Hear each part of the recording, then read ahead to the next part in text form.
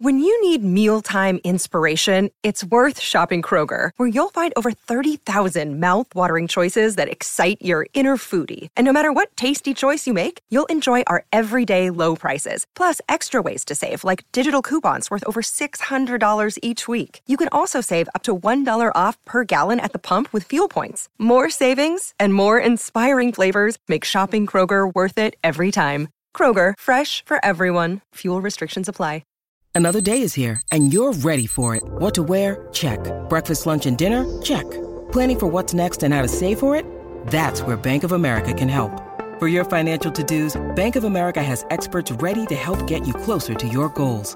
Get started at one of our local financial centers or 24/7 in our mobile banking app. Find a location near you at bankofamerica.com/talktous. What would you like the power to do? Mobile banking requires downloading the app and is only available for select devices. Message and data rates may apply. Bank of America N.A., member FDIC. 92% of households that start the year with Peloton are still active a year later. 92% because of a bike? Not just bikes. We also make treadmills and rowers. Oh, let me guess, for elite athletes only, right? Nope. It doesn't matter if you're an avid exerciser or new to working out. Peloton can help you achieve your fitness goals. 92% stick with it. So can you. Try Peloton bikes, tread, or row risk-free with a 30-day home trial. New members only. Not available in remote locations. See additional terms at onepeloton.com/home-trial.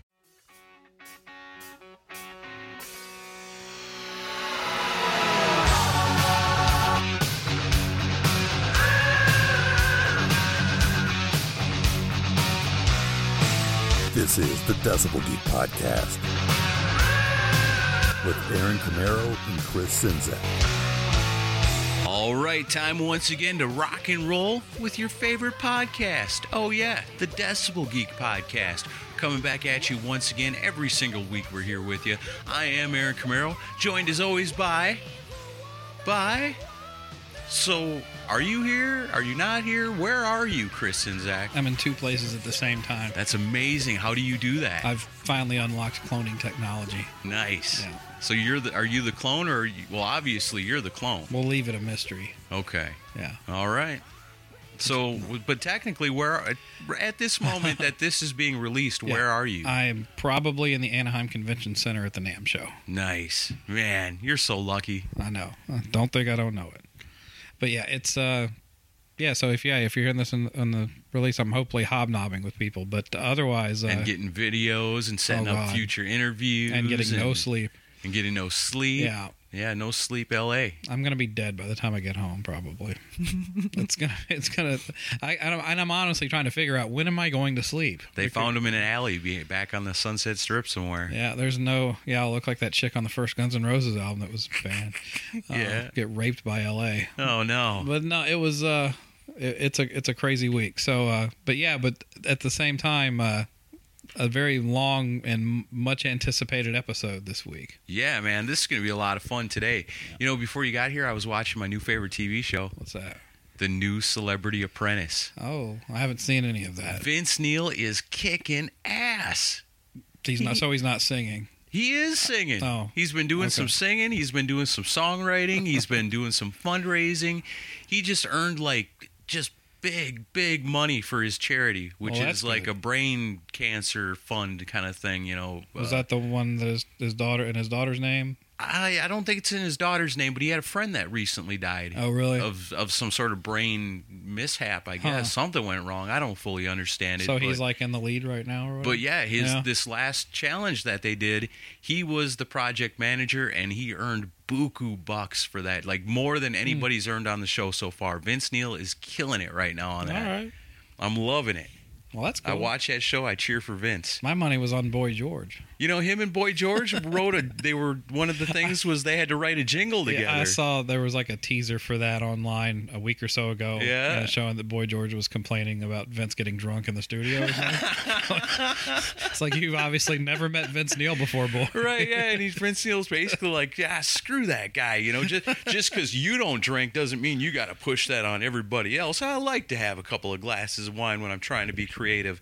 But the jingle they came up with, like Trident Gum, were like, we'll buy that. It was good? We'll use that tomorrow. It was pretty neat. I'm going to have to go back and watch it now. Yeah, but Vince Neil's kicking ass, and as far as it goes right now, he's still in it. I'm cheering for him. It's good. Right. Good stuff.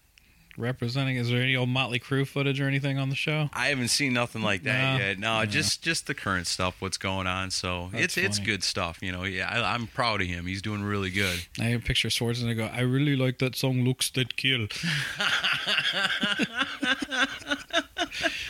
Oh man, Was that's It awesome. sounded just like him. Yeah, I couldn't. I thought you were a clone of Schwarzenegger there for a second. I'm working on that one too. All right, well, before we get into the rock and roll like we always like to do, and this week is a really special episode and our guest is super awesome. Before we get into that, I got to start this show with a sweet-ass 5-star iTunes review, and you guys have been on the case lately. You really haven't let me down. I haven't shed a tear over this in almost a year now. Yeah, let's keep that streak going. Yeah, keep me sane, keep me happy, and keep them coming. This one's awesome, and it's entitled New Listener. It comes to us from USMC 171. Thank you for your service. Yes, and it goes a little something like this. I just found this podcast today, and I'm currently on my 4th episode. I've heard enough to know I'll be digging way back in the episodes. Work flew by today for me. Thanks, guys. Great show so far. We'll be definitely looking forward to hearing more tomorrow. There Sweet. you go. Brand new listener. hearing that. Checking it out for the first time, leaving us that sweet iTunes review. It only took them 4 episodes to figure it out. It's Yeah. awesome. So Yeah, that's a good early adopter. if you haven't figured it out yet, we really like 5-star iTunes reviews. And if you could leave us one, we'll love you forever. Yeah, and that's a brand new listener. And, a lot of ways we get brand new listeners are because of our Geeks of the Week. Right. Geeks of the Week are the people that go out the week before. They take last week's episode. Yep. They share the heck out of it all over the internet. They get the word out for us. They're talking to their other hard rock and metalhead friends Yep. and letting them know about the Decibel Geek podcast. And it grows and it grows and it grows. And it's awesome. I'm proud of that segue. That was Yeah? like the best one I've had. That in a was while. really good. All right, so Geeks of the Week this week are Paul Korn, Baco, Cobras and Fire Podcast, Thomas Mukaji, Dave Shirt. He shared it a couple of times. Good.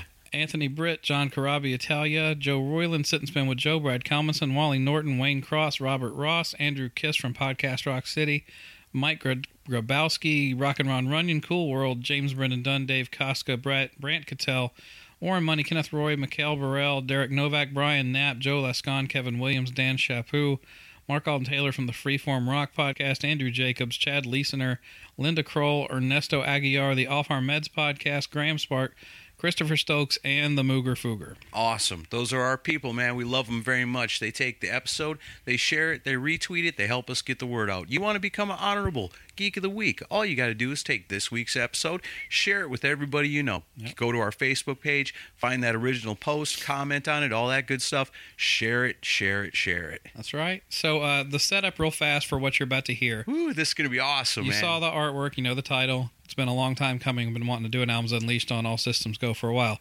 You guys are going to love this. Bobby Rock was playing in Louisville, Kentucky with Lita Ford, who he's just the drummer for now. Yeah. And I've been waiting until he was within driving distance to ask him to do this. Because, Skype and phone calls are cool, but it's even cooler to meet the person in person. Right. And the interviews, the conversations always go better when it's in person. I don't care who Yeah. you ask. And this is Albums Unleashed on the album, but it's much more than that. It's Sure. more of a discussion of that era of the Vinnie Vincent invasion. So Right, because Bobby was such a cool guy, and It was a real it's hard to conversation. it's hard to stick to a format when you're having so much fun, just Right. having an open, free form, free flowing conversation. And man, Bobby Rock, that guy's the coolest. it's a fun talk, and you guys are going to learn some new stuff. Even you diehard Vinnie fans, I think, are going to learn some new stuff because I learned some a lot of of it was new definitely stuff. new to me. Yeah, really? Yeah. Even you? Even me. Wow, people, we're in for something today. All right, this is our talk with Bobby Rock on All Systems Go.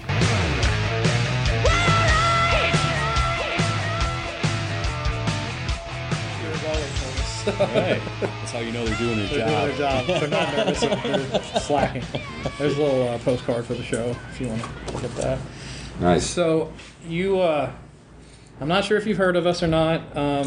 We've been around for 5 years, and we kind of consider the podcast for Vinnie Vincent fans. We've done 6 specials on him. Wow. On his career with different people that have worked with him. We had Mark Slaughter on last year with us, who was very cool about coming on and talking about that era. And we also do these things called Albums Unleashed, where we'll take one particular album, get a person who was involved with that album, and sort of go track by track memories of how it was made, circumstances, all that. Right.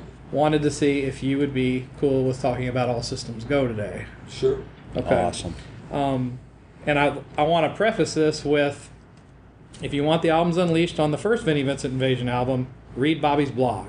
Right. Because the blog you did on that record was incredible. Like, super detailed. Yes. And a lot of Vinnie fans interact with us, so you got lots of praise for being so open on how that was made. Cool. Because it was very, very different way of making a record, which I'm, You might say that, yeah. At the time you didn't know, but because you were brand new to that whole experience. But I guess in hindsight, you're probably like, wow, that was much different than what I've done since then. So, oh yeah.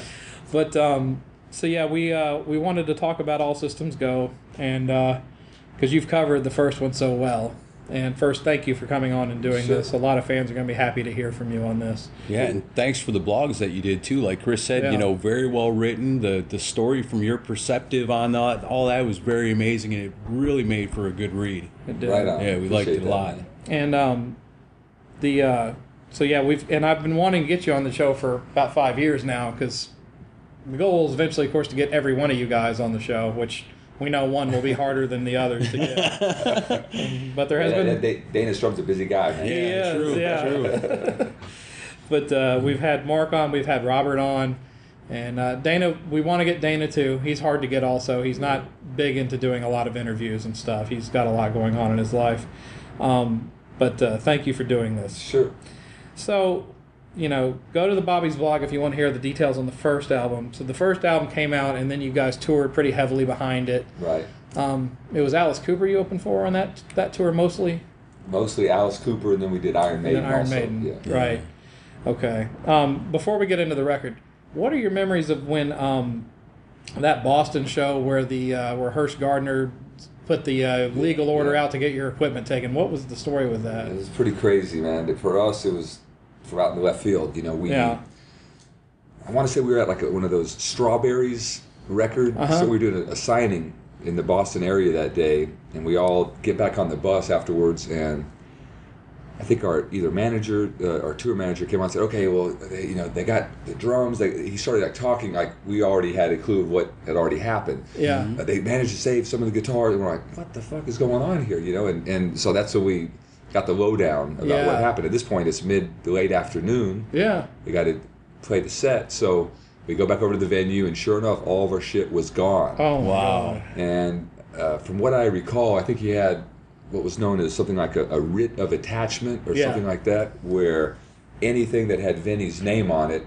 he had hard ownership, legal access to at least confiscating to settle this claim, Right. And so the drum cases, of course, the Vincent Invasion, and anything else they were able to find, they grabbed all that shit.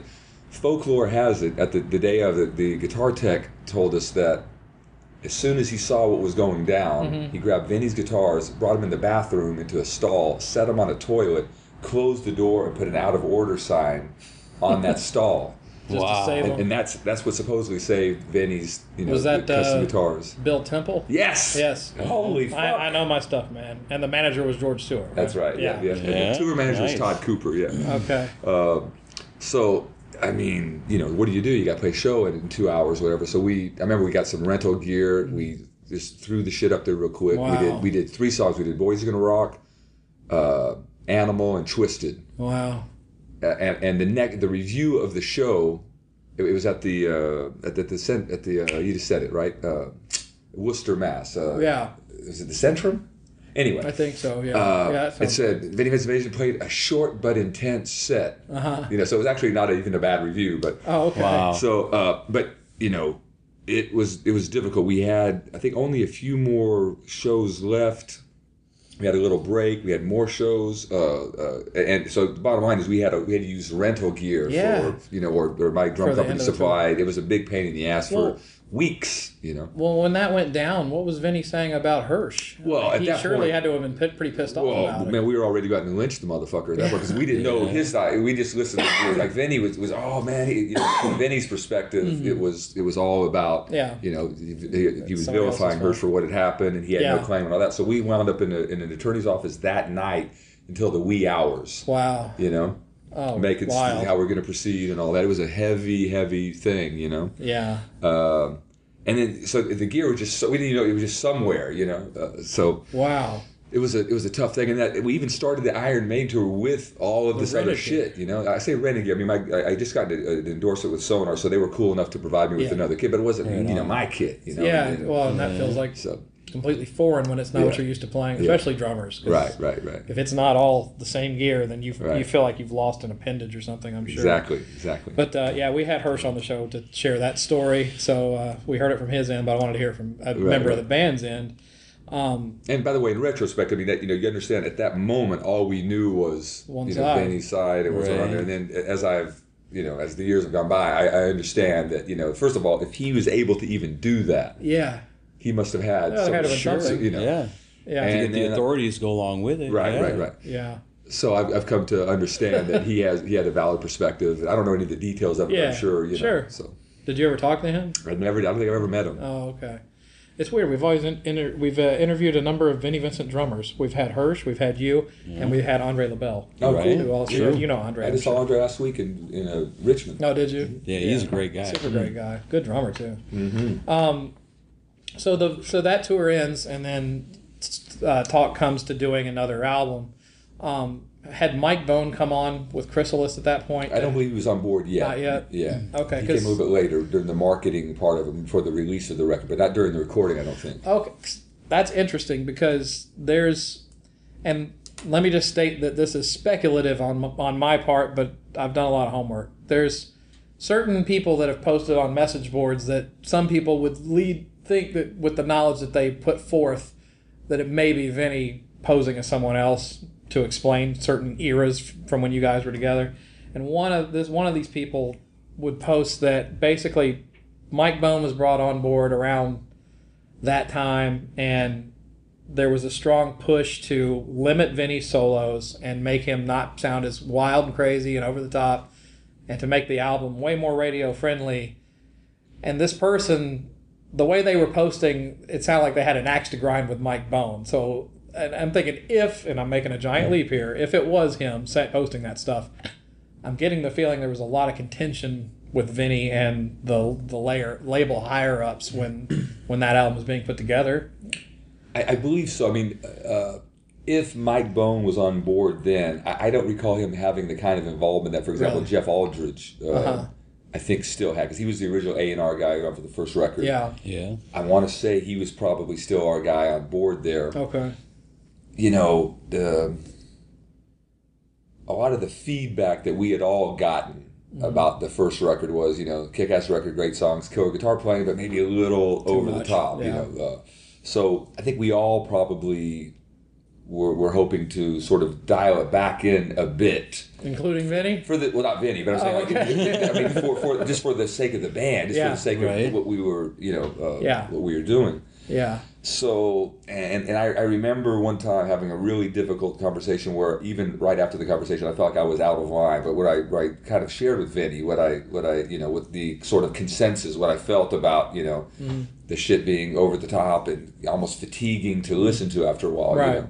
I realized after I said it, I was probably out of line still. But nonetheless, I thought he played his ass off on the record. I thought. For the most part, it was cool that I know he was upset is on Ashes to Ashes. Mm-hmm. They cut the shit out of his solo to make it radio, and so it was, and these edits were so fucking cheesy, man. I mean, it really, tore the scrotum off of what he really had originally done. I thought, so I understand his point there, but they were trying to get it on the radio. And I'm a big fan of his playing, and I come from a guitar player back, not that I could ever play like Vinny, but not that anyone can, but I kind of took his view of it with some of those solos, because there's other releases of All Systems Go where you hear the full solos, not the radio cut downs. And from a guitar player's perspective, it's like, okay, I wrote a story with a beginning, a middle, and an end, right, and you tore the middle right out of the damn thing, exactly which is probably where he was coming from. Right, it's like, I'm trying to tell a story with this, and you're just shortening it down for radio. Right. So by the way, the bottom line answer to your question there is going to be Dana Strum, because he was, no matter where the heat was coming from, everything always filtered through Dana, because Dana is the one who had to sit next to Vinny and record. Right. So Dana would be the one to try to get out of Vinny, the happy medium between what Vinny wanted and then what the suits wanted, So he would be able to tell you what the tipping point would have been there. But I think. Honestly, I think in editing, I don't think Vinny would have. I don't recall him saying, "Okay, I hate the way the solo is," but because the record company wants it to play that way, that wouldn't be his vibe. No. So it would be about the mix, it would be about the edits, it'd be more about the after the fact shit. And Bone could have been involved with some of that stuff. That's what I'm wondering. Towards the end there, and in the final phase of mixing and getting ready to promote and all that, Was George Tutko working on this, or was it just the first one that he? Tutko was the first one, as far as I recall. Yeah, and he just was about the mixing of it, I think, right? Yeah. Great. Drag, man. Yeah. Great sound guy. Yeah. Was the recording, and I have some friends on a Vinnie Vincent fan forum. There's a big one that actually has a lot of members. Right. And these people very much obsess over this stuff, so you can help get some of this minutia worked out. Was the recording process for this just as anal as the first one? Hell no, not by a mile. Okay. Hell no. So it was a lot looser. It was not anywhere near the catastrophe. I think I want to say 3-4 days. Yeah. Bass and drums. Dana and I recorded together, and then did fix-its and all that after each take. Yeah. It was a whole different world. Right. Do you think that's a result of learning the process in the first one? Of all that money that was spent and all the learning and all that. It was just I'm sure it was. So you weren't being asked to replicate drum machines on this. No, it was. As I mentioned, I think the first record, and for the record, I'll say again, I don't think Vinny had any kind of power trip. I don't think he was trying to be an ad. I don't think I don't think it was anything about that. I just think he was conflicted between loving the live drummer, virtuoso, super chops vibe, but also loving contemporary music, even fucking Billy Ocean and Michael Jackson. Fan too. Yeah. That has all machines. Yeah. So you like that groove and that the real polished. And everything was machines back then. Very much. Yeah. And because Miami Vice was machines. Every TV, everything was machines. That's what was in vogue. So he liked. So I think he was trying to reconcile. Okay, well, I want Bobby to go off and do his thing, but then I want that real mechanical. So that's hard to pull off. Yeah, it's impossible virtually. And the Def Leppard thing was brand new then. It was just So I think by the time we got to the second record, he realized, okay, it's not going to happen. We got to go more for, keep the. He always liked that real straight up mechanical type of solid groove, but he liked some chops in there, as we had on the record. He liked some of the. He's kind of two minds making the record, which makes your job much harder. Yeah. Okay. His solos I talked about that. Was there more than the 3 different solos on the album versions? Because there's 2 alternate Ashes to Ashes solos in that time of year, and that time of year on that Metal Tech instructional video that he did seems to be an entirely different recording. I don't know if you know any about this stuff. If he was playing on the tracks, he could have just winged it at the moment there. Yeah, which is probably what happened. That's what I'm thinking. Now, on the beginning of Ashes to Ashes, there's this Memories of You thing that's played backwards. Right. And from what I gather, this was a Japanese band that Dana was recording that wound up getting put on there backwards. It was a Japanese guitar hero guy named Kuni. And I actually played drums on the record. You did? Because Dana was producing it, and the guy he had wasn't working out, so they pulled me in at the last minute. I had to do the whole record in one day. Oh, shit. And it was a day and a night, believe me. It was almost a 24-hour session. And then Mike Tirana ended up joining the band, and they just, it was kind of an agreement. I was like the ghost drummer, They didn't. He's the drummer. They didn't mention I played. I don't think they even credited me on the record. But at any rate, that was this sort of elaborate, introduction piece that Dana had just recorded on the Kuni record. Yeah. And I think they were in the studio fucking around or something, and he ran it backwards and was like.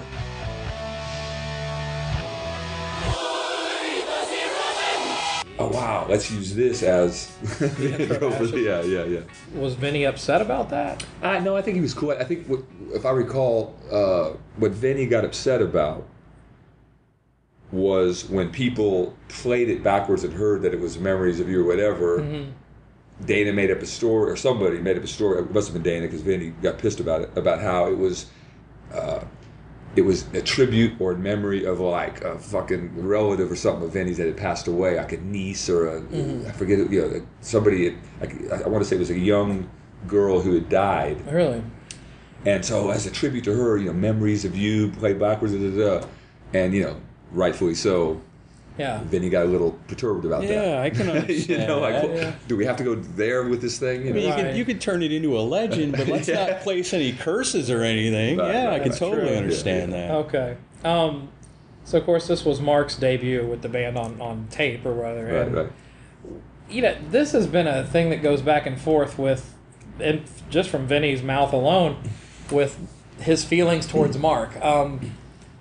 At the time, there was the story going around, and Robert's been on our show, and he explained his side of this with, George came to him with this giant contract at the last minute, goes, please sign this. I've already told them you're doing it. And Robert's like, well, I'm not doing it if you're going to be this way. And he leaves, leaving George holding the bag, and then they come up with this story about spending $25,000 on phone calls to get this tape that Mark and it's very dramatic. I just got to tell you, hold on. Every time I would hear that, the four of us would be lined up someplace, like on MTV or on some interview or on a radio station, and Mark and Dana, or rather Vinny and Dana, would be bantering back and forth about the girlfriend who sent the thing with her return address, and he cost me.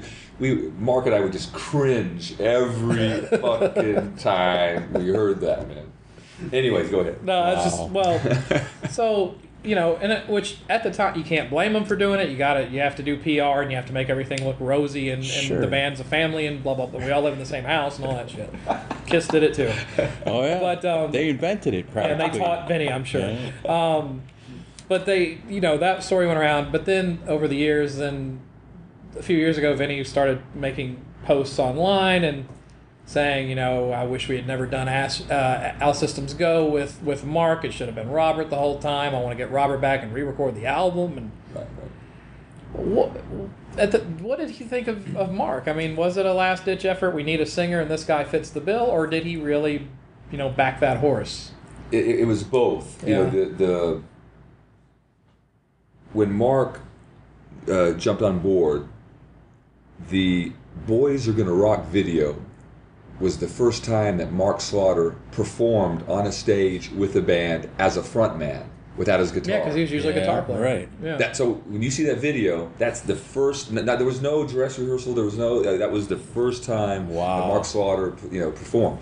And then, our first show opening for Alice Cooper some weeks later, whenever it was, that was his first time as a frontman. But of course, he had experience as a singer. Mm-hmm. So the VVI tour and even the maiden part of, or the Alice tour and even the maiden part of it was rough. I'm sure Mark probably told you. I mean, there was, I think Vinny was probably largely unhappy with certain things about Mark's singing, and would unfortunately share that with him sometimes right before we go on stage. That's not a morale booster. Which I remember specifically Baton Rouge or someplace in Louisiana, an arena. We're literally waiting for the lights to go down so we can walk on stage.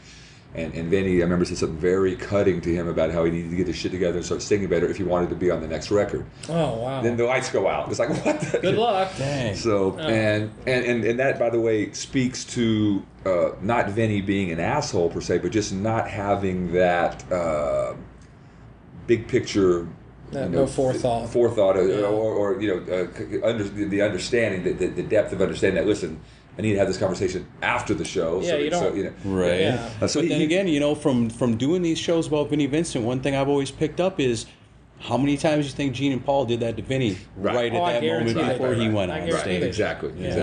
He mimicked what he learned, I'm sure. Probably so. So, but I'll tell you, I remember very specifically,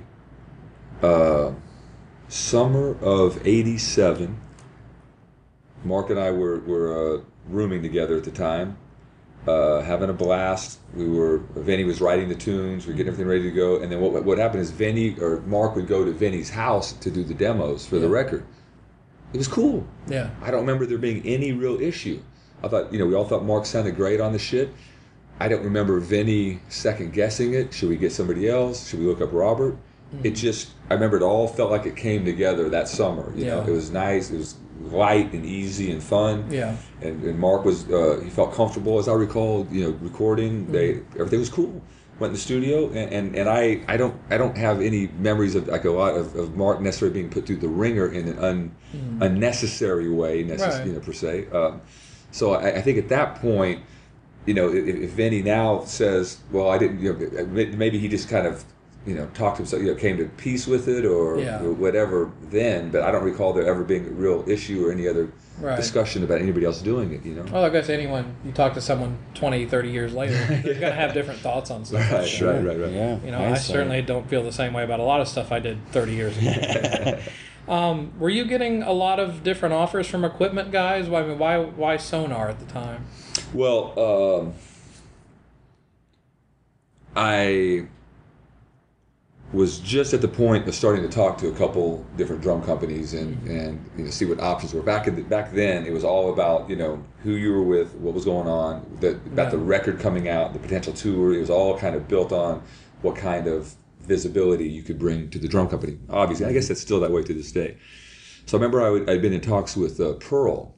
And that's why there's a Pearl drum kit in the Boys Are Gonna Rock video. We were getting friendly with Pearl. I was talking to a couple other, not every manufacturer was jumping. I think I was looking at Paiste cymbals, just kind of making the connections. And Dana was involved. He was helping, and so forth.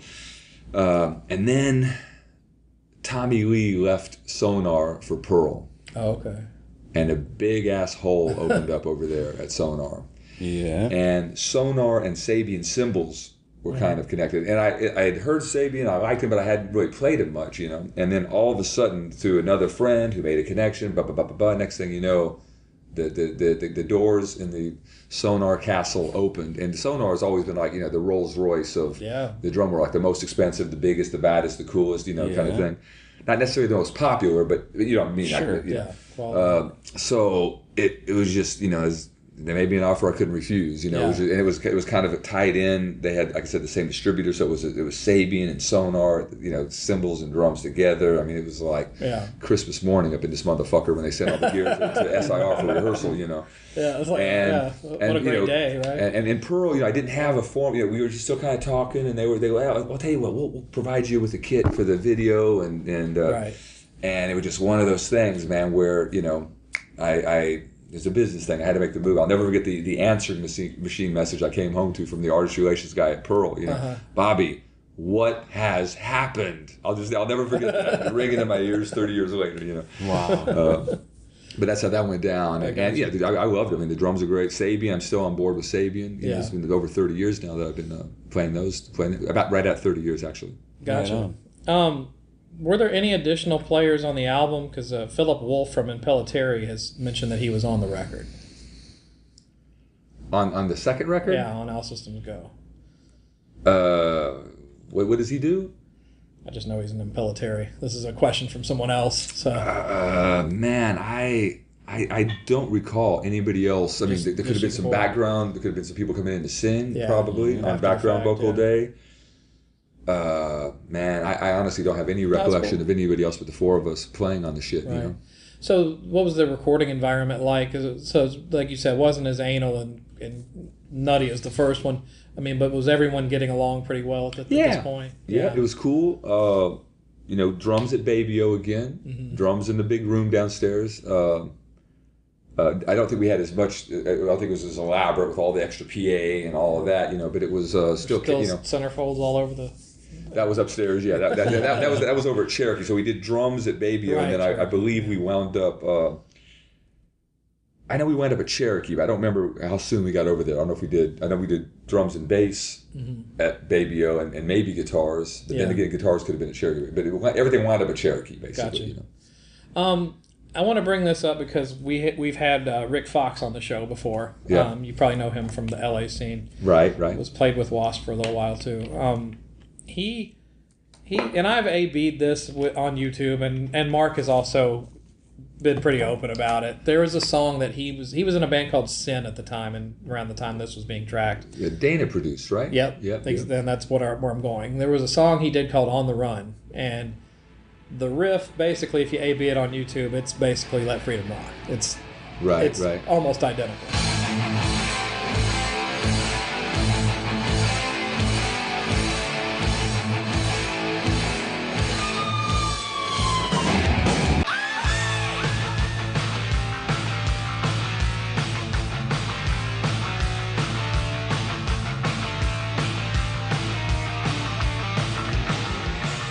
And Mark basically fessed up to it in the interview we did with him. He said he remembered Vinny and Dana coming back from a tracking session going, oh, we found this awesome riff and we're going to turn this into a song. And Rick ended up suing Vinny over it. Of course, that got wiped out with the bankruptcy in '89. I just don't know if you remember hearing anything about this when it was brought in. I remember something about that after the fact. Yeah. And I want to say it was... I want to say maybe we ran into Rick someplace. Like it was either like for the release party of All Systems Go, or maybe we were just hanging out at a club and something like that. I remember, running into Rick and him saying, "Didn't you know that song?" And at the time, I didn't. Yeah. I wasn't around, I guess, when they told Mark or whatever. I didn't know of the connection of that riff there. Yeah. So I heard about it after the fact. Yeah. And at some point, I did hear. You heard the original. The riff, yeah. And it's the same riff. What are you going to say? Right. Yeah. What are you going to say? It's a coincidence, that Dana produced the band, but Vinny came up with the riff that was, just 50% of the same, Yeah. Well, it happens a lot, One person wanted to know how it's kind of unusual that two ballads made it as music videos from the album rather than any of the rocker songs. Was that strategic, or because I always thought there would have been a video for Ashes to Ashes. Right. Yeah. Here's the story. Mm-hmm. Everybody, with both of the records, there was always a huge mega hit that one song was kind of modeled after. So if you go to the first record, No Substitute, if you play it back to back with Photograph, that's the basic. You'll see a lot of similarities in tempo and the chorus and all those kind of things. Yeah, I can hear that. And then between records, Whitesnake comes out, Still of the Night, that kind of vibe, the Zeppelin-y thing. Yeah. So that was the whole impetus behind Ashes to Ashes. Yeah. So, man, everything was about to blow up with Ashes to Ashes going to radio. Yeah. Everybody stoked about it. The first single, first video, everything was all set and ready to go. Yeah. And then one day, just weeks out, we walk into the Chrysalis office and our radio promo guy, it was like there was a death. It was like a fucking morgue at the label. We're like, what's going on? Oh, you're not going to fucking believe this, man. This new band has come up with a song called... who's our boy? Just jumped out of my head. James Kotak played drums. Lenny Wolf. Kingdom Come. Yeah, Kingdom Come. And Let It. That song. Their first single. I know what song you're talking about. Yeah. Let It something or other. Or Get It On. Get It On. Yeah. Real Zeppelin vibe to it. This was it. Just blew the fuck up at radio. And essentially, you felt like you were replaced. That was it. They couldn't at that point. It was over. That was the sort of Whitesnake Zeppelin-y follow-up that radio was going to play. You're going to feel like a copycat if you do it. Exactly right. Yeah. So at that point, wow. Ashes to Ashes was just a token. Just kind of throw it out there. Token. 12-inch whatever release. Just get it out there. But we're not going to put a video. We're not going to invest a lot of time and energy because we're not going to be able to get the kind of blast out of radio that we thought we were because of Kingdom Come, basically. Damn. So then it was like. So then they said, well, what's our next most commercial song to go with? And then there's that time of year. Yeah. And then the main reason for Love Kills was, of course, the movie connection. Yeah. Had the movie not come along, I don't know if they would have went that deep, that deep on the record. One thing I'm good about that with the whole Nightmare on Elm Street thing is, the song was initially pitched to you, or the movie. People pitched it like this would be the song for the movie, and there was a video, but when you watch the movie, it's just playing on a jukebox. One little scene. Right. Yeah. Was there bigger plans for it than that? I'm not sure. Yeah, I guess that's more of a record company decision. Right. The radio guy you mentioned, would that be Tom Silver? No, it was Jeff. And I tell you, I'm a little sleep deprived from the last couple of days, so things that I would normally be sharp on, I'm not right now. I thought you remembered everything from 30 years ago. Yeah, I know. Normally I would, I'm telling you. Jeff, forget his name, Jeff somebody. We'll okay. Yeah. Well, I interviewed Tom a couple of years ago. Okay. But he had good memories working with, all of you guys but Vinny. Right. He ended up working with Slaughter after the fact. So he was there for the whole transition. Right. And I didn't interview Mike Bone, but I messaged with him at the time because I was like, I had just talked to Tom Silver and he said a few things that were interesting, and Mike's response essentially was, well, look where Slaughter went and look where Vinny went, and we'll just leave it at that. I was like, okay. I was like, I don't need to interview to tell you that. I was like, okay. Right. A lot of questions because, you know, the band ended acrimoniously during the tour for this record, but a lot of questions about, you know, was the vibe bad in the studio? It sounds like things up until the road started were pretty good. Right. So were there any plans for other tours for the album aside from the ones you guys did do? We were looking at a 16-week theater tour with Michael Schenker at one point. So that was one thing I remember that was on the table. Yeah. But they couldn't make the dough work. It was going to take too much tour support to cover the shortfall of what the tour was going to earn and that kind of thing. Other than that, I don't recall there being a lot of options. You know? I just think we put it together, and at that point, you know, you guys probably, Vinny had walked in with a new manager. Nigel. Yeah.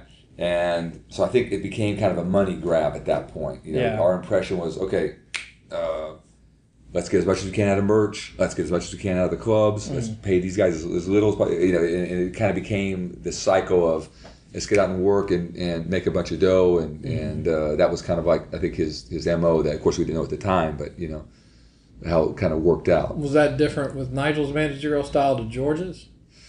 Yeah, it was night and day. I mean, it was night and day. The pattern that we kind of discovered at some point that Nigel would do is he'd come into the States and he would, you know, manage a handful of different bands and get all of these deals and all of these advances, and I'd commission the fuck out of everything, get a big pile of money, and then at some point, for whatever reason, he would go back to England. He'd kind of bail out, let the smoke, let the dust settle, and then come back in, get a bunch of, you know, do that all over again. Rape and pillage and then leave town. That's kind of the impression I got. Now, he's no longer with us, so I don't want to hammer that too much. One of the interesting things after it was decided that George wasn't going to be around is that we interviewed a bunch of managers as a band. We'd go sit with them, have dinner with them, and all that. All different guys I grew up, you know, Butch Stone, who did Black Oak, Arkansas, you know, all these, you know, were sitting across from all these guys. It was interesting to kind of see how they handled themselves, what they said they would do for the record. It's like, you know, to have that vantage point. Right. And I got to tell you, man, everybody, this Nigel Thomas, he was the slickest, coolest, calmest, you know, cigarette, and all of his answers were different than everybody else's. Yeah. What he would try to do, you know, there's always this thing to get Vinny more. I think Dana was always trying to push Vinny into more of the wild, crazy rock and roll guy. You know, what can we do? And all the managers would kind of conspire. Yeah, we need to get Vinny. Da, da, da. And that wasn't who Vinny was. Yeah. You know, he was married with 2 kids. Right. He was kind of introverted. Yeah. You know. Not a very So Nigel was like, that's ridiculous. Well, you know, he needs to be more like a Richie Blackmore type thing. That's how you can't hardly see him. That's way there he was. accurate, He just, you know, they hustle him in and out secretly, and nobody gets to talk to him or see. You know, and that was a more reasonable strategy based on, you know. So there was all kinds of things like that he would say. Yeah.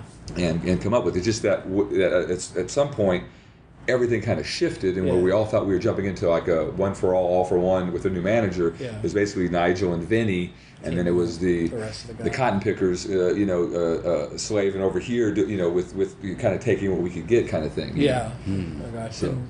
And did that situation kind of lend itself to the separation between the members of the band and Vinny? Oh, I mean, it polarized it, but it was already polarized. Yeah. That was the thing. You know, I don't know how much of this is even public at this point regarding that, but the shit hit the fan around that time of year video, around that time when we were shooting the video before we hit the road, where Vinny got wind that there was some sort of behind-the-scenes conversations happening with different management people. Like we would have a group meeting with the manager, and then Dana might have another meeting with the guy to say, listen, so Vinny is a little whacked out here. And he wasn't trying to, he was just, you know, he was just trying to put all the cards on the table, basically. I don't think his intentions were bad, but it was kind of behind Vinny's back. From Vinny's viewpoint, right. Look what they're doing to me, yeah. So the way that Vinny sort of received the info is that his band was sort of conspiring against him, and was even saying, "Look, you know, Chris, you know, we'll do another record without Vinny," which of course wound up being Slaughter, you know. Right. So as soon as Vinny kind of caught wind of all that, and it was sort of confirmed once we hit the road, then it all shifted. Yeah. And poolside, St. Louis, Missouri. Bobby Rock, and all of his fucking naivete, is the one who had a heart-to-heart with Vinny about that. Because Vinny still wasn't sure what happened. Yeah. And I thought, let me just level with the guy and say, listen, man, there was no ill will intended here, but here, these are some of the challenges we had, and these are some of the conversations we had, and all that. Right. I should have never done it. It was a stupid fucking hayseed kid from Houston thinking that I was going to have a heart-to-heart with somebody who would go, we're going to hug and everything's going to go back to normal. It wasn't my place to do it. And everything went south from that day forward. Really? It became this thing where instead of all of us having our own rooms, he was always trying to get me and Mark. He was trying to, like, everything became, how can we save money? How can we do, like, the whole thing became unbearable. I don't even know if Mark and Dana, if I ever even told them that shit, that I kind of helped along with I don't know if he told us that, but I mean, Mark was pretty forthcoming about, basically, once you guys got on the road for that record, he's like, the band was kind of already over with by the time you guys even started touring for it. Because of these talks. Right. He mentioned the Vinny, feeling that people were talking behind his back, and Tom Silver confirmed it too. He's like, because the Chrysalis people were like at their wits' end with some of his behavior, and like it's way easier to work with the rest of these guys than it is with him. So we're gonna back Mark Slaughter and make him the focus. Right. And early on in the tour, when we got a first cut, we were playing in San Francisco early on, and they sent us a VHS tape to watch on the bus of that time of year. Yeah, Mark told us about that. That had Mark over there, and that was an uncomfortable moment. Yeah. To watch that video together, and for Vinny to see how much he was edited out and Mark was edited. And the byline featuring Mark Slaughter. Yeah, so that's right. That all kind of set the tone. A nail in the coffin, right there. Yeah, that all kind of set the tone as well. All those things. So would he just have outbursts at you guys? Or did he just separate himself? Separated himself. He everybody always said, Vinny Vincent's an asshole. Actually, I don't think I've ever heard the guy raise his voice even. He wasn't that kind of, and also in his defense, everything he did, there was a reason behind. Like, the hell I went through doing the first record, there was a reason. He wasn't just, and the way he was on that second tour, as unjust as it was, and all the shit that we went through, and how fucked up the vibe was, and all that. It was because he felt a certain way. Yeah, it sounds like he was coming from a hurt place. Right. Yeah. So it wasn't like he's just this erratic, nutcase who was, I don't think so. Yeah. So in his defense, now look, was there a better way to handle it? Could we have said, sure, but that's just kind of the way it unfolded. Well, it's also the music industry was not known for having a ton of level-headedness going on, especially in the 1980s. Right. It was a crazy time. It's like the Wild West. For sure. Especially you're out on the road. That's not a normal lifestyle. Right. So everything gets microscopically looked at and overthought. So I'm sure it had to have been a very difficult tour It was almost unbearable. In fact, the fact that he separated himself, that's what made it work, because sometimes we wouldn't see Vinny all day until literally moments. Like we'd travel back and forth between the hotel and the venue separate a lot of times. Yeah. We'd get there, we'd hear him warming up. Yeah. Minutes before we hit the stage, Vinny would come out with his guitar on, cordial, hey, what's up, guys? Hey, what's up? Just cordial. We'd get on stage, do our thing. Mm-hmm. Afterwards, if we wanted to hang out, the bus was leaving at 15 minutes after the set with Vinny to the hotel. If we wanted to go, cool. If not, we could find our own way back. Yeah. So there were a lot of times where we would find our own. We'd be mingling, and it was the 80s. We wanted to hang out, and so we'd have to find our own way back to the hotel a lot of times. But that was kind of the way it was, and just kind of an understanding. This is how it's going to happen if we want to keep this show on the road. That's right. Wow. Didn't you guys do some touring with LA Guns on that tour? Early on, the first handful of shows. Yeah. I don't know if they thought it was a co-headlining thing. Our impression was that we were headlining because they were always opening, but there was a dispute over the drums, the drum riser, use of the drum riser, and it's tradition that the headliner sets up, sound checks, and the drums stay put. Sure.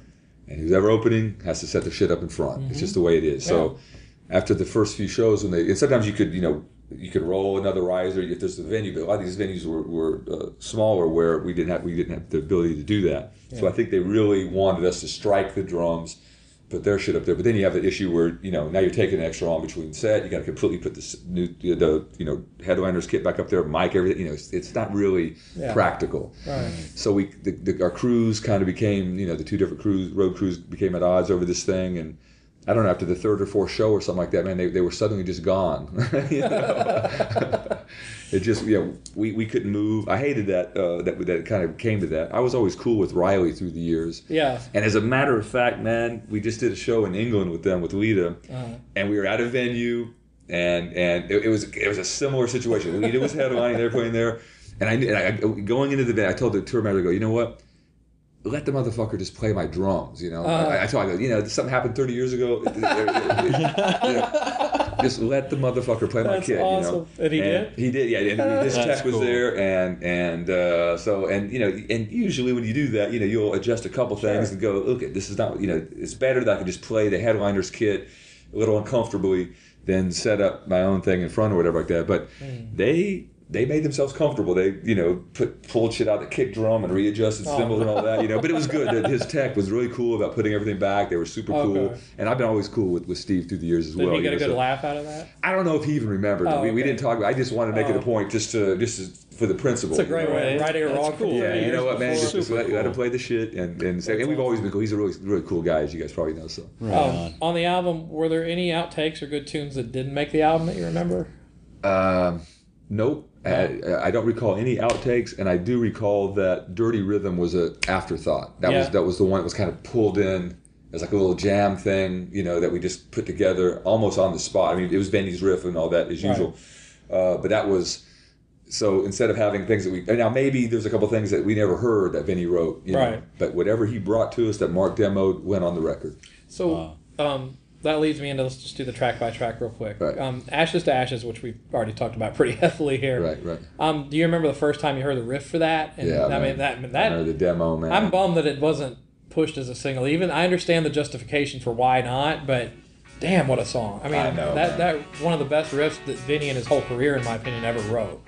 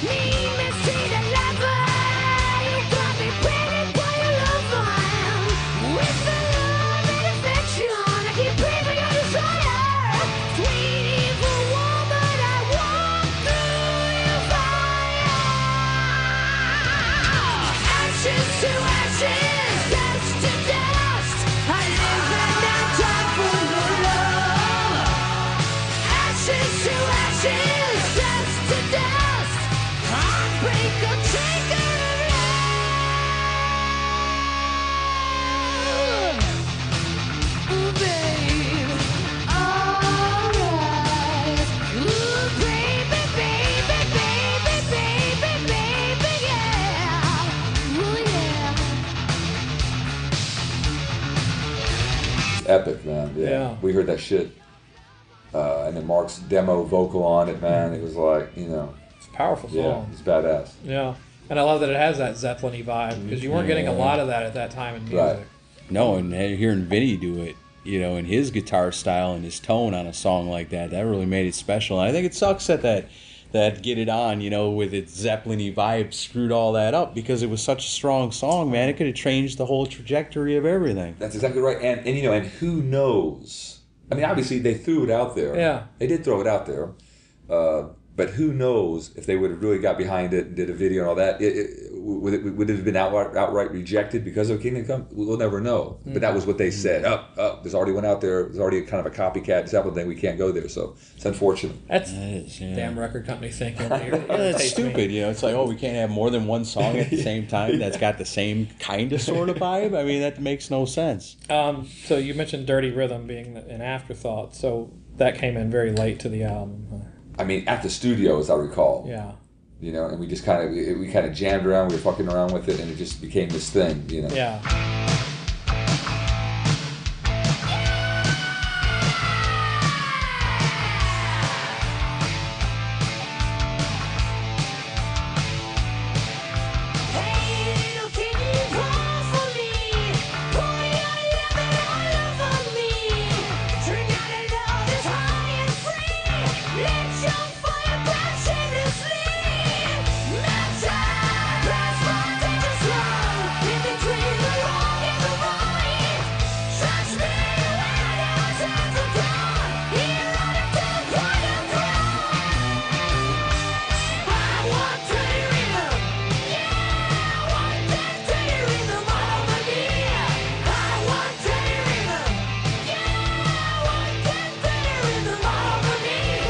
it's cool to hear that story with that, because that's another really great song that, by just listening to it and knowing it, you wouldn't think that song was an afterthought. So it came together right. So most of this was written pre-production. Oh yeah. Vinny, he went off. He has his own way. A lot of times he'll use an acoustic guitar. Yeah. For this stuff. Yeah. And, very song oriented.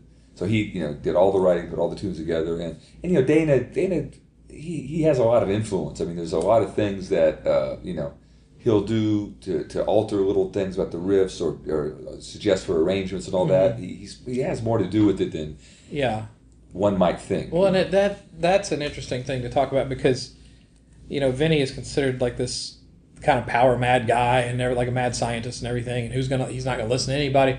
But it seems like Dana had quite a bit of influence over production decisions on this stuff. Definitely, yeah. I mean, Vinny would, if he felt really strong about something, he always had the last word. But and even for the solos and all that, I mean,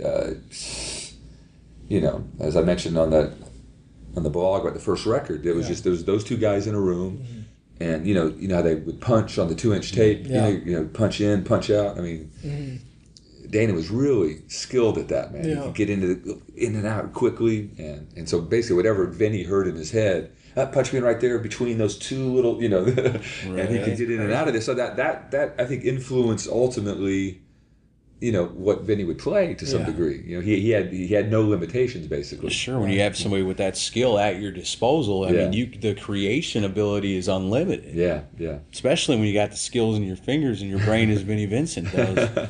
Well, I think what Robert had told us, he was talking about the first album, of course, but about just the way that Vinny would make records at the time. It's basically the equivalent of an artist with a blank canvas and 30 cans of paint, just throwing the paint at the canvas. He's like, that's the way those records were made. That's pretty accurate. Let's just go as insane as we can with this stuff. Oh yeah, I hear that a lot more on the first one than the second. Yeah, I do too. The first one a little more contained. Right. The first one's kind of reckless almost on on certain things, but which is what I love about it because it's like the end of Animal. I mean, oh my God, especially where he goes into that extended outro solo and then you all come back.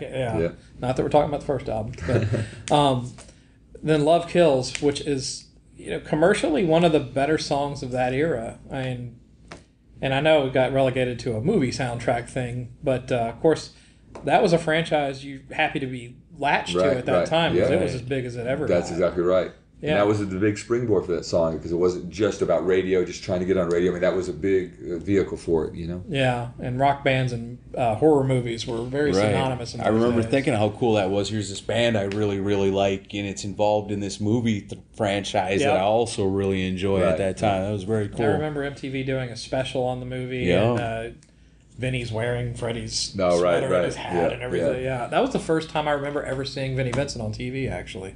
Was when that MTV special came out. And boy, were you shocked the next time you saw him, huh? Boy, pink hair and everything. Oh, yeah. Dressed like Freddie Krueger. But Love Kills, the solo on that song, just incredible. Yeah.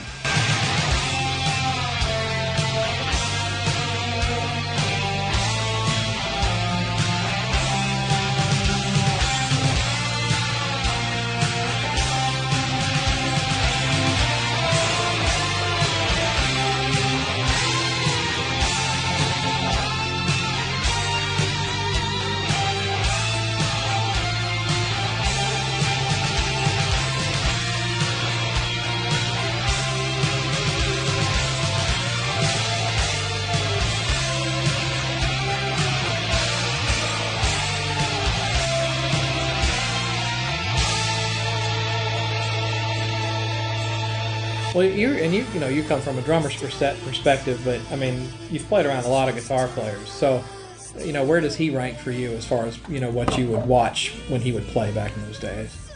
I mean, he's one of the baddest there is. Yeah. I mean, you just can't compare him to anybody else. Mm-hmm. He doesn't sound like anybody else. I don't think anybody can mimic what he does. Mm-hmm. In that way, he's extremely unique. Yeah. And of course, the deal with some of his the chicken picking. And how he'd have his picking finger, but then he'd have these other two fingers doing the shit in there, and it's nuts. We always would, whenever we'd rehearse for a tour or for any time for that matter, he and I would always wind up in the room first, and he would just have me do some kind of crazy double bass thing, and he would just wail. Yeah. And as long as I could keep that shit up, he was happy to just sit there and wail. You know? He'd go forever. So I have a lot of memory, and we'd play off of each other, and just hearing him do that shit, man, it was really mind-boggling. Right. You know? Yeah, and and then Love Kills is one of the more controlled solos that he did. Right. And Mark shared with us that he would call it his Boston solo. Right. Yeah. It's very similar to what Tom Schultz would have played for Boston. Which until Mark said that, I was like, I never would have guessed that. Right. But when you think about it, it totally sounds like something Boston would have done at the time. And one thing I think I've probably written about, but it's that people really should know. I mean, I know that for whatever reason, when you got in the headspace of the Invasion thing, it was all that just, blitzkrieg shit. That's what you really loved to do. And the whammy bar stuff was big back then and all that, but it was just always the over the top. But man, he could play anything, man. He had no, like in his mind, I guess he didn't see how like a bluesier Jeff Beck type, some of that shit he could do, and of course the country stuff. I mean, he could do jazz chordal stuff. Yeah, he had unlimited vocal. He would do this thing also where he could make it. The guitar was like a clavinet. Yeah, like those funk, keyboard. Because he played with Edgar Winter for a while. So he would do, so he could. He was really a great musician. We always say was, like the guy's dead. It's so bizarre. But so to your point, that was one of the solos where I think he, that's so full of shit. I mean, it's a killer solo. Yeah, it's emotion. I mean, where you're used to him just blistering your ears with his solos. I mean, it's got a groove to it. It's slowed way down. It's a beautiful piece of music. Playing on a guitar. It really is. And I've heard stories about when you guys toured with Maiden, like the Maiden guys would hang out in his dressing room and just listen to him play old Jeff Beck stuff. Right. And they were just like, why aren't you playing that stuff? What would he say? Because it's too easy? He'd say because it's easy to play. Because I could play faster than that. So, right. But back then, it seems like a blessing and a curse, to be like that, where you got the skills to be able to do it, but the curse to not be able to stop. Right. Well, and then Naughty Naughty is next, and were you guys upset that Danger Danger had a big hit with a song of the same title? I don't remember us being too upset. I don't even recall which one came out first. Yours came out first. I'm just busting balls. Yeah, that's right, huh? Yeah. Yeah. That was their big first single. Right, I remember that. Yeah, I'm sure we probably and then they had a few Bang jokes Bang, about it. And they all kinds of songs. Cherry. They're danger. What are you going to do?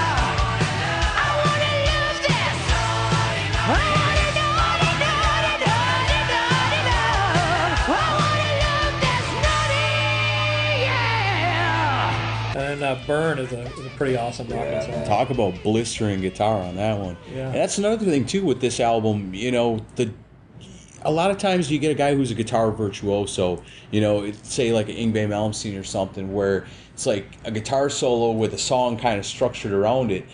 This album's different than that because the guitar playing is as blistering as some of this stuff is. It still really fits the song, and the drumming on this whole album. Holy shit, the drum sound and the power, you don't expect it out of a band like this and an album like this where the guitar is so powerful and up front.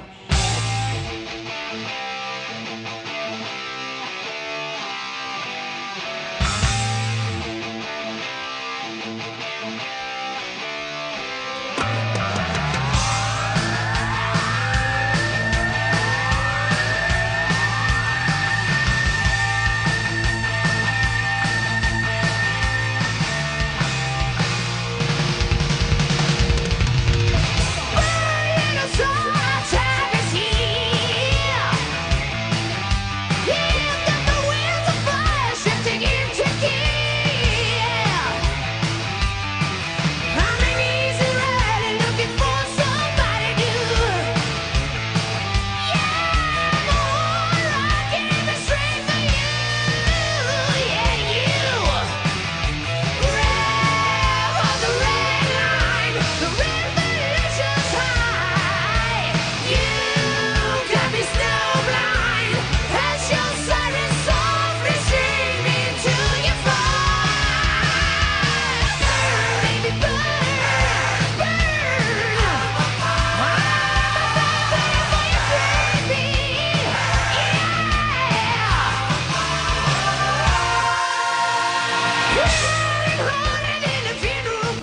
So far, so good, man. I told you Bobby Rock was the coolest. Before we get back into that conversation with him, and we're having so much fun already, I want to let you guys know, of course, there's more cool stuff over there just waiting for you at HK Collectibles Inc.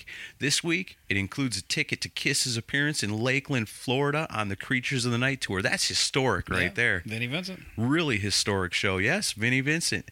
Ticket price, $9.75. That sounds about worth it to me to see the Tank stage. Good Lord, yeah. Awesome. Also over at HK Collectibles Inc., you can get a ticket from Kiss's Hot in the Shade tour with Slaughter opening in Pittsburgh. All that and a ton more. Just head on over to DecibelGeek.com, click on that HK Collectibles Inc. banner, and do your shopping. Do it today. Now, when you're at DecibelGeek.com, you're going to find our Amazon banner right below it. And, you know, what that means is it's a great way for you to help out the show. You do your shopping on Amazon anyway, I'm sure. So what's it take? An extra couple of seconds to go on over to DecibelGeek.com, click on our banner, and what it does is takes you to Amazon. You do all your shopping just like you normally would, except what happens when you're all done, Amazon takes a cut of their side of it. Not your money, because you're not paying anything extra, but what they do is they take a piece of that's theirs, and they give it over to us because we sent you through our link to go do your shopping. Simple, easy. I don't think I need to say too much more about it than that. No. Except... Yeah, the one more thing. The list. Yeah, we get the list every single week that tells us what's been bought through our Decibel Geek Amazon link. Doesn't say who bought what. No. We're okay with that. We just want to know what you bought, and it's very cool. A lot of cool stuff. What do we got this time? Yeah, you guys have been cool about buying stuff through the link. Some of the notable purchases this week include a Canon ink cartridge set, which, you know, that seems kind of ho-hum, but those are not cheap. We just talked about that. Throw away the printer or when you run out of ink and just go buy a new printer. Yeah. No, somebody spent the big bucks through our link to actually buy the cartridges. Also, some gamer stuff. Nintendo selects Nintendo Dogs and Cats Golden Retriever and New Friends for the Nintendo 3DS. Sounds cool. I don't know what it is, but it sounds cool. And then this is cool. A Dragon's Lair game download. Do you remember Dragon's Lair? Shoot, yeah, I do. It was like a video game that was also a cartoon, right? Yeah, it was one of the most realistic looking video games at the time in the 80s. And one of the hardest games to play, really too. hard. Yeah. But this is like a version of it you can download to play on your computer, and it's like high definition video and everything. Really? Yeah. I might have to check that out myself. Yeah, me too. That sounds awesome. In DVDs, Rolling Stones from the Vault LA Forum in 1975 was bought. Right on. I wish Kiss would do that. Rolling Stones do these from the vault things. They just release live concerts. You know, off they're on in high quality. Yeah, high def or highest quality you can get for the old stuff. There should definitely be a Kiss from the I vault. would buy so much of that stuff. Oh, no kidding. And then in music, a band called Pain of Salvation in the Passing Light of Day was bought. I don't know who that is, but they've been around for a long time apparently. American Bombshell, No Regrets was bought. That was I've heard some good things about that. Had a good review on our website. Yeah. I'll check into that. Also, Neil Morse, The Similitude of a Dream. Okay. And Suicidal Tendencies, The Art of Rebellion. I told you Suicidal Tendencies was awesome. That album is, yeah. Yeah, that sure is. That's one of my all-time favorites right there, The Art of Rebellion. One. That's a fantastic album. Yep. Well, I guess before we get back into our conversation with Bobby Rock, you tell me you got something you really need to get off your chest. Well, all right. Well, I know some of you guys listening are real big Vinnie fans and know this album inside and out. I find it humorous that you have to break this down and explain it because you are looking at this from their perspective completely. Well, because I'm in their camp. But, right. All right. You're of their ilk. Understand that when we talked to Bobby, I was tired, and also it was a thing where I've got notes in front of me and all, but at the same time, you want to have a good conversation and not be looking down at your notes all the time. Right. So, some things got omitted that I should have brought up about the album. See, this is where I get to skate free because nobody expects me to remember all that stuff. But when it comes to Vinnie Vincent, poor Chris. And I was real absent-minded this day, so we haven't gotten to it yet, but the song Ecstasy did not get mentioned in the track-by-track discussion. Right, because with this, I think the conversation kind of went all over the place. Yeah, a little bit all over the place, maybe not concentrated track by track as much as we usually do. It's more of that era than the track by track. And then... But we do it. And then I dropped the ball on this because the track listing I did, for some reason, the track listing I had in my notes was like the vinyl track listing. Like the original track listing. and I had forgotten to mention the Meltdown Bobby Rock instrumental, and I'm pretty shot the Vinny instrumental at the end of those are on the CD versions. Look at you getting all bent out of shape about not covering the bonus tracks off the Japanese CD. Well, no, those are on the regular one, but it bums the hell out of me that I forgot to. So I apologize to you, Vinny fans, but there's still a lot of cool stuff that's about to be revealed through the episode. You have so much heart for Vinny Vincent. I do. And for Bobby Rock, because I felt bad because one of the things was his drum solo, and I forgot to mention it. Yeah.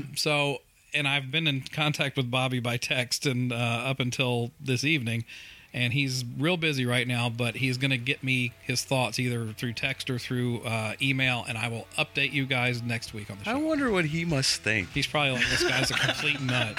Who cares? Who cares about the bonus tracks? Just get to the episode. But I know you guys do. That's why I'm talking about it. Well, all right, then. So if you're ready, I'm ready. Let's get back to it. Albums Unleashed, all systems go with Bobby Rock on the Decibel Geek Podcast.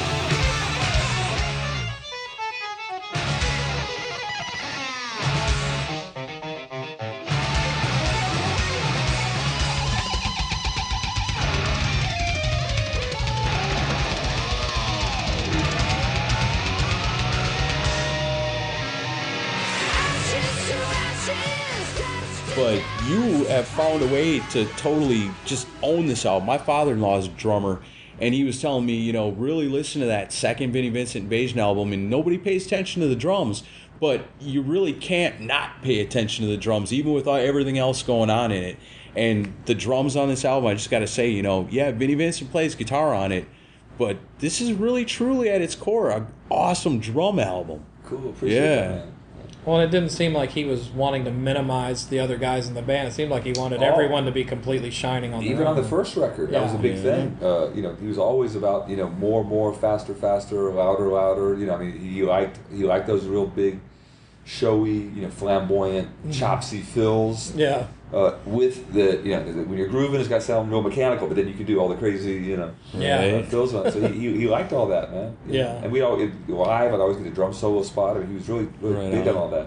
Yeah. It goes to show when he goes through all that effort of the craziness he put you through to record them drums, obviously he cares. Yeah. For sure.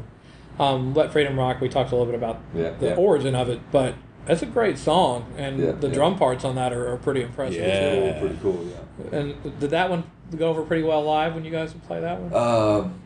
That was made for the arena, that tune, for sure, I like that song a lot. That Time of Year, maybe my favorite song on the record.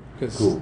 And I know it's a ballady tune, but, there's hair metal ballads that were much bigger than this, but I think it eclipses most of them, because it's just a really well-written song all the way around. Did Vinny write that song all on his own? I'm pretty sure, yeah. Yeah.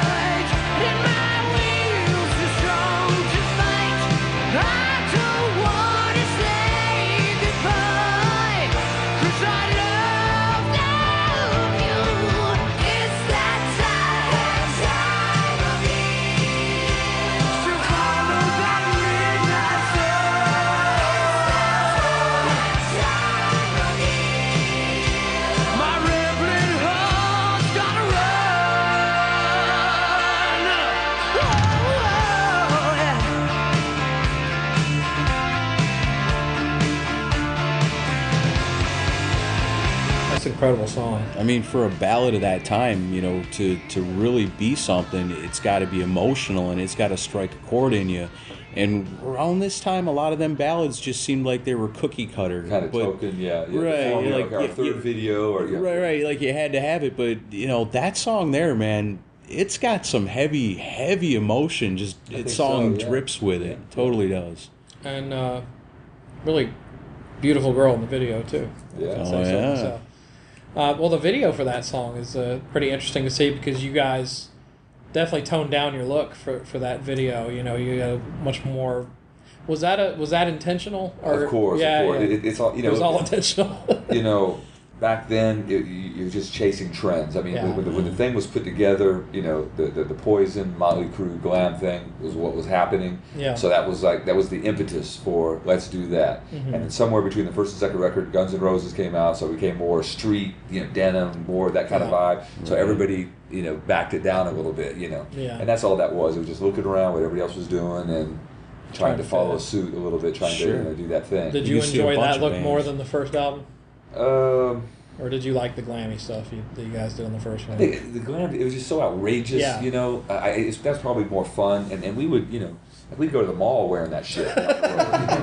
We'd be in fucking Nebraska or something, just, you know, with the long earrings and shit. That was just what you did. You didn't think, you know. Yeah. How do we not get in fist fights every time we went out in public? You know, but you just didn't. It was, you know. Everybody's standing there going, wow. I've seen like some people's personal photographs from like meet and greets you guys would do at record stores at malls, and I'm like, God, they look like men from Mars or something. It's just so full different. Makeup, fucking the shit on the cheeks. I mean, everything, man. It was what you didn't think twice about it, you know. Spent a lot of time in a mirror back then. We did, man. Yeah. Man, and then what do you remember about recording Heavy Pettin'? I remember Dana having me simplify a particular subtle part of that. That's the main thing that jumps out when he said that. And he, you know, he was, you know, Vinny would be in the room, but Dana would be in my ears, and we'd you know, navigate through the tracks that way, you know. Yeah.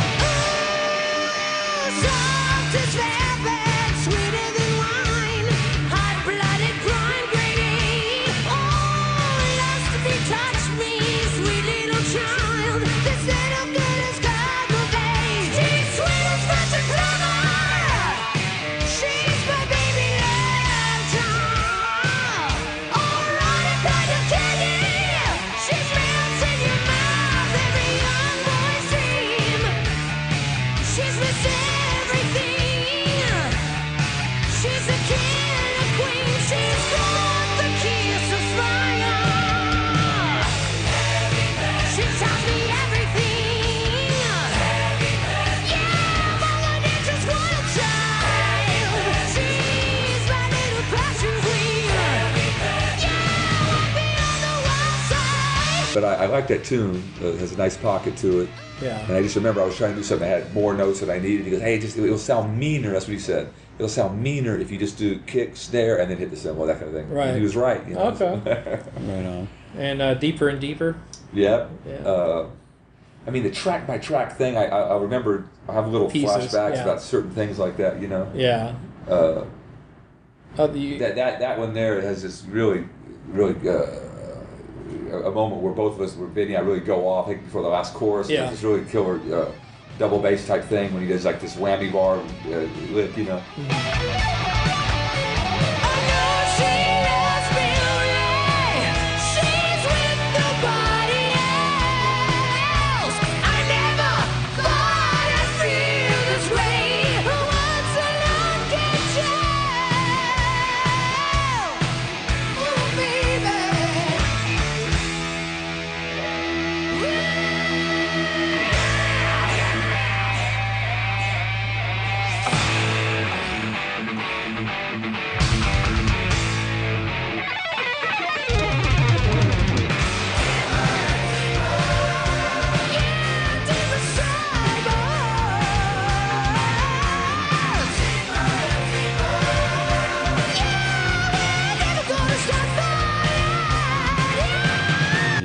lot of killer guitar stuff on that record, man. Yeah, there is. At least, you know.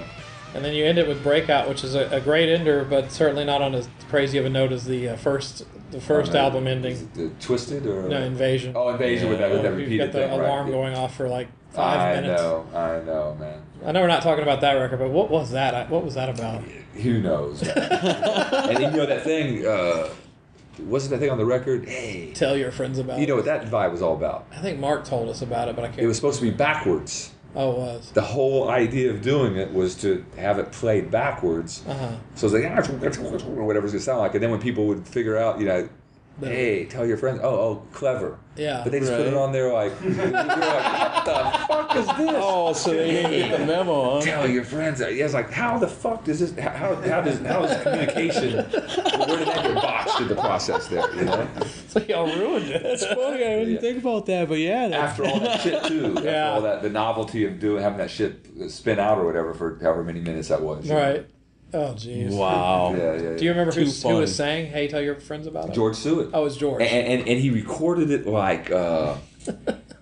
If you listen very carefully, you'll hear some like background. Like he was like at a Circuit City or one of these.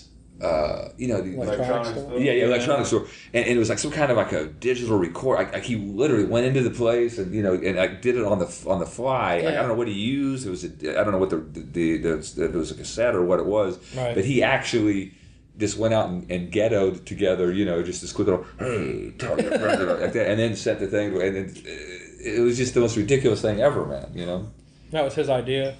Somebody's, I don't know if it was. It sounds like when marketing goes wrong. Have you talked to him? It's been a while.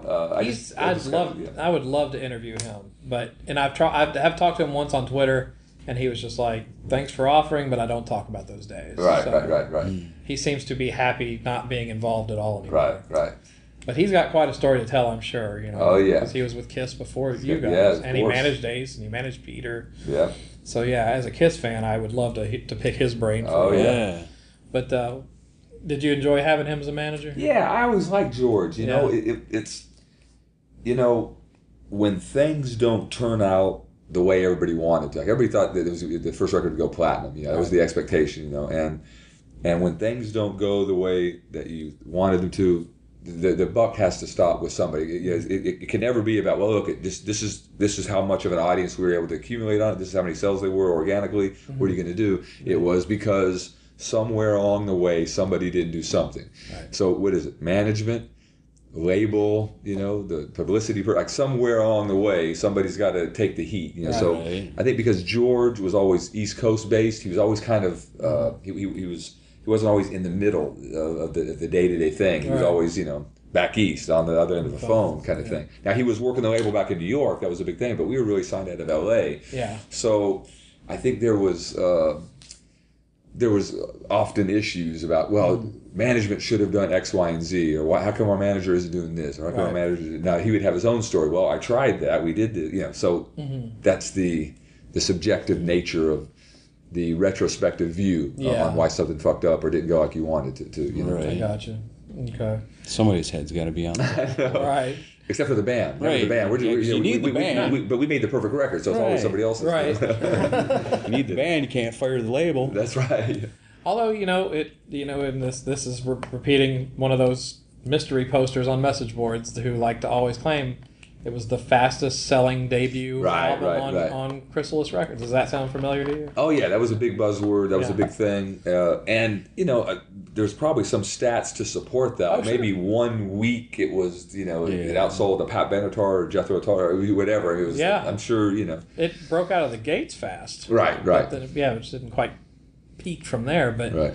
But I mean, when you look back at that era, and then of course everything starts falling apart with the tour and everything. But when you guys finished the album, how confident were you in it at the time? I mean, did you think this is going to be? That's a good double platinum. Yeah. There was a big at the record release thing internally. Jeff Aldridge, who was the guy that originally signed Vinny, stands up and does this big toast. 2 million. We're going to do 2 million. That was just what we, at least $1 million, but probably 2 million. That was the expectation going in. Wow.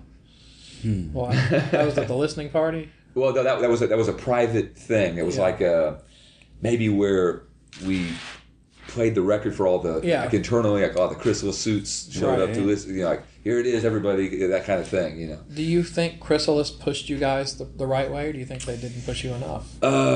Well, this is where you get into the subjective nature of it. They would always say that there were issues that where radio didn't want to play it, radio didn't see a big enough song. Radio they would have their thing about it. I think it's probably fair to say that Chrysalis wasn't at that time the best hard rock label. That wasn't necessarily their forte. Right. But the shit shifted between All Systems Go and the first Slaughter record. Mm-hmm.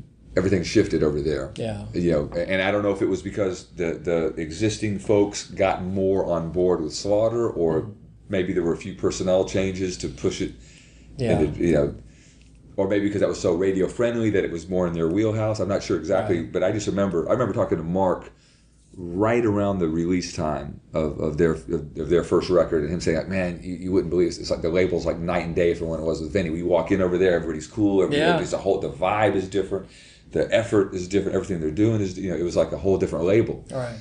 By the time Stick It To You, came around. And they tried to keep you as drummer, didn't they? That was the plan. It was just assumed I was supposed to stay on board with Mark and Dana to do it, And after the fucking PTSD, experience of getting through the tour and all that. I mean, I think the way most of that tour went down is there were three camps in a sense. There was Vinny, there was Mark and Dana, and I was kind of like neutral. I was kind of like on the fence. Yeah. I mean, even towards the end of the tour, there was talk of me staying with Vinny possibly to do his next record, getting another bass player and all that.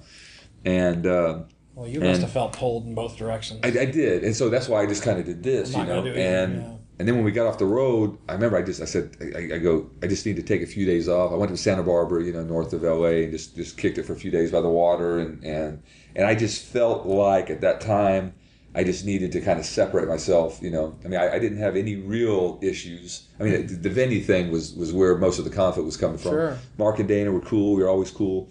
I just felt like, man, I just need to jump out and just do something different, basically. Yeah, that's what I felt like at the time. Are you still happy with that decision? Or do you wish you had stuck with those other guys?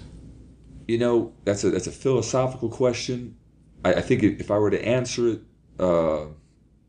strictly from a business perspective, a career perspective, I would have been better off staying with Mark and Dana. Knowing then what I know now, and all things considered. Right.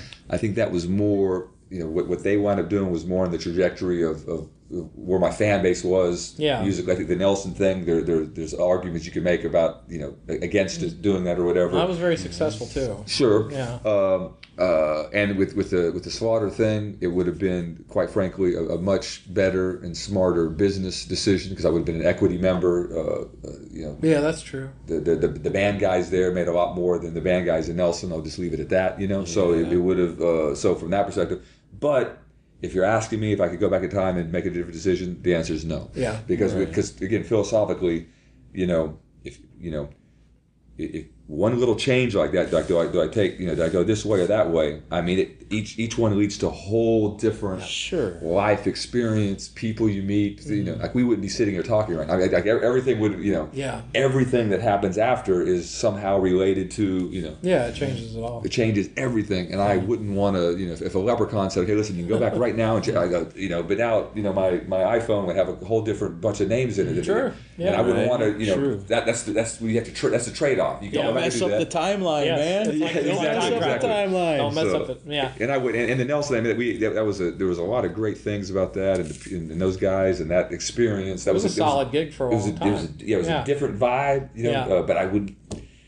It was different enough to where I don't know any other gig like that had some of the rock elements, but then had that kind of boy band crazy girls running down the hallway of the hotel every night and all that shit. I mean, there was something a little more fanatical about that. Oh, really? That I wouldn't want to miss out on, quite frankly. Sure. The life experience, that combining, like you said, also I think it was a mental health break you probably needed. After all that.